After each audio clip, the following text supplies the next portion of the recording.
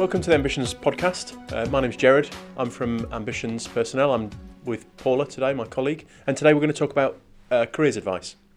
How to plan a career, how to know when it's time to change jobs, what to look for in a new job. So, firstly, Paula, at what stage is a good point to think about a career plan? Well, that's really interesting, Jared. I think, we need to take it right back to school age.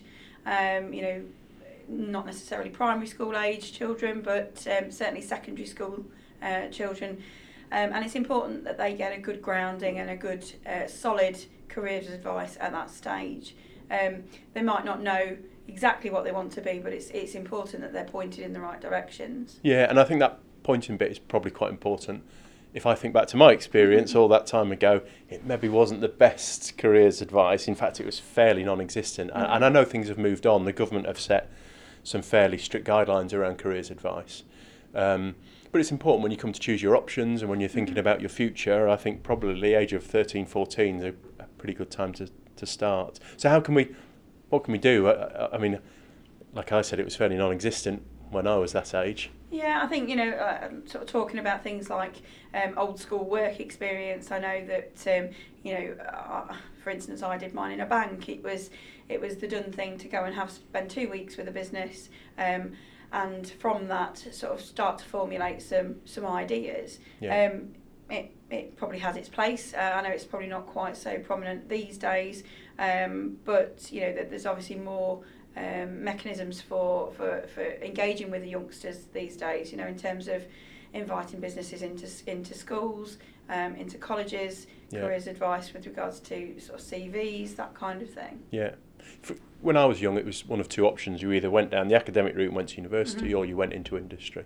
And I think there's a whole range of options now open to children if you think about apprenticeships. More middle ground, isn't it? it? Graduate apprenticeships, university. But how can we get kids? I know as an adult I've done psychometric assessments before, when I was thinking once about a career change. Never happened.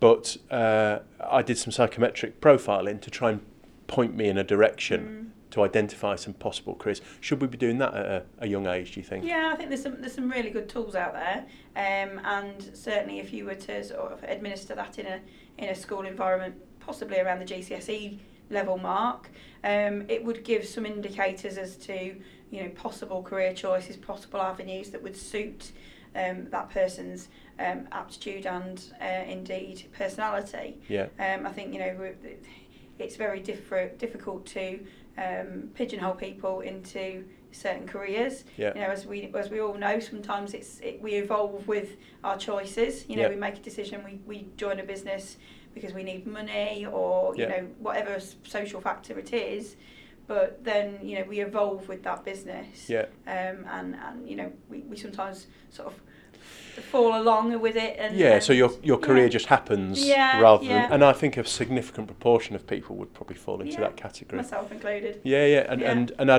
don't think it's not necessarily for everybody that they have to have a dedicated career plan, but I think if you don't have a plan, you need to be open to opportunity. But let's say we are able to identify what we're going to do, and we know very clearly what route you want to go down, and you're going down that route. I don't know, people need to probably start thinking about the steps along the way. I mean, some things are very obvious. If you're going to be a doctor, you've got to think about the right A-level choices, your university degree, etc., etc. But if it's perhaps not so clear, maybe people need to set smart objectives to say, well, I've got to go through this process, that process, and by that point in my life, I want to be, at that level, earning that much. But how important is it to think about what you want? Because people want different things. Is it money? Is it a satisfying job that benefits the That's it. I has think a social there's benefit? Lots of factors that come into it, isn't there? It depends at what time in our lives we're at. Whether we've got dependents. Whether we've got mortgages, that kind of thing. People do things at different rates, and it's important to take those things into consideration. I think your career plan should evolve with you. But definitely it's good to have those objectives in mind, and constantly review those Yeah. to make sure that A, are you on the right track, or B, do you want to be on a different one? Yeah. Because we get to these forks in our lives where we have a decision to make, and I know that we've talked about it previously, where individuals want a complete career change, and how easy that is to actually instigate and follow through on. Yeah, because a significant challenge with a career change is almost the inevitable drop in income. Yeah. And often by the time you start to think about a career change, you're at a point where you've got dependents, you've got a mortgage, you've got big commitments. Makes it harder. It makes it difficult, which is why I think it's really important to perhaps have a bit of an idea of perhaps where you want to go, rather than just following on. I don't know. There's, I suppose, two different schools of thought to it.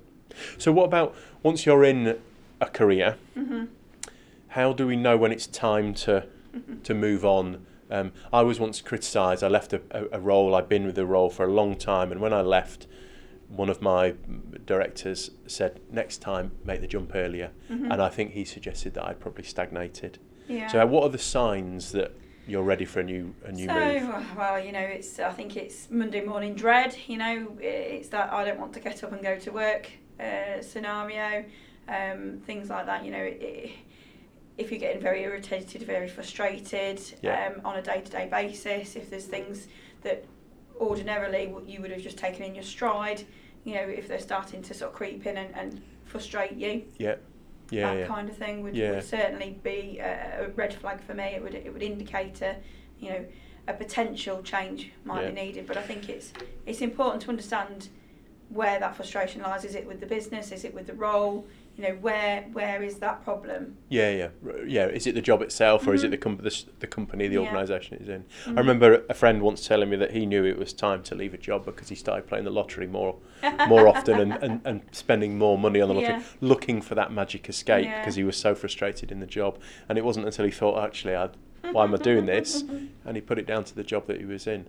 And I think it's probably important to recognise those signs and make that move before you do become stale and life, your job just becomes monotonous and boring and something you do. Yeah, and I think if things like other factors, like if you've got a commute, that commute might be quite attractive in the first instance when you're in that role and it's nice and shiny, and if you're starting to become stagnate with the role, then that commute then sort of starts to chip away at you. You start resenting it, particularly in the depths of winter.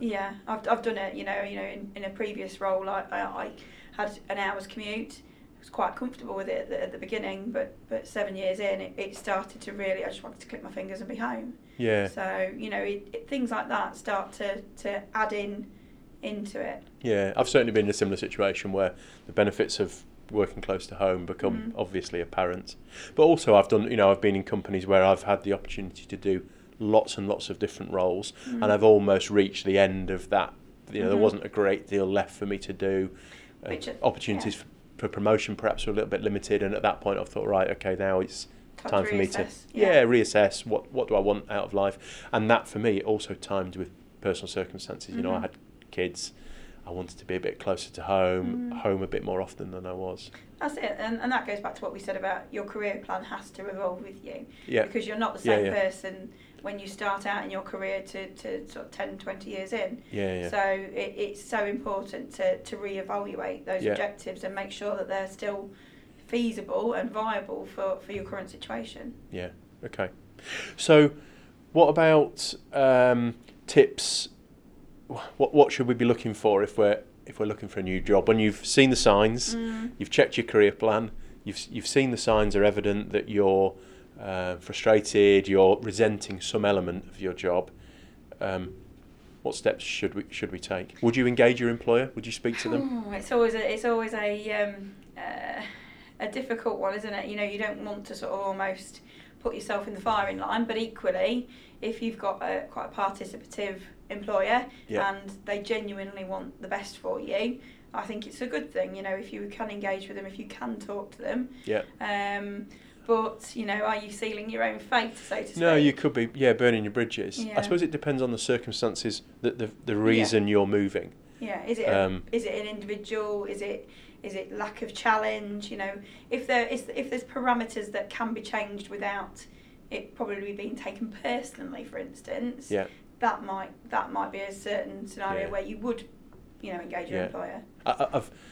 I've experienced before, not personally, but instances where as soon as you tell your employer that you're considering a career change or a change of job, then that's the nail in the coffin, and it won't be long before your job description as you speak. Yeah, it won't be long before you're out. So that's a difficult call to make. Yeah.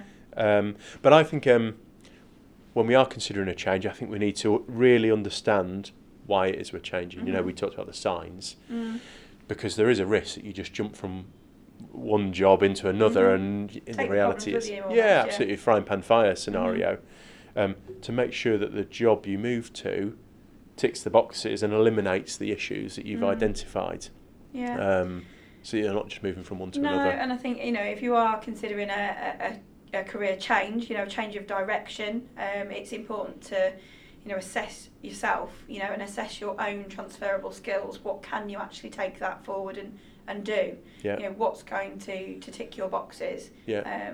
So that's always, you know, looking at what, you know, if you want to have an extreme change of direction, as we said, you know, that's going to take a salary drop, you know, those kind of things.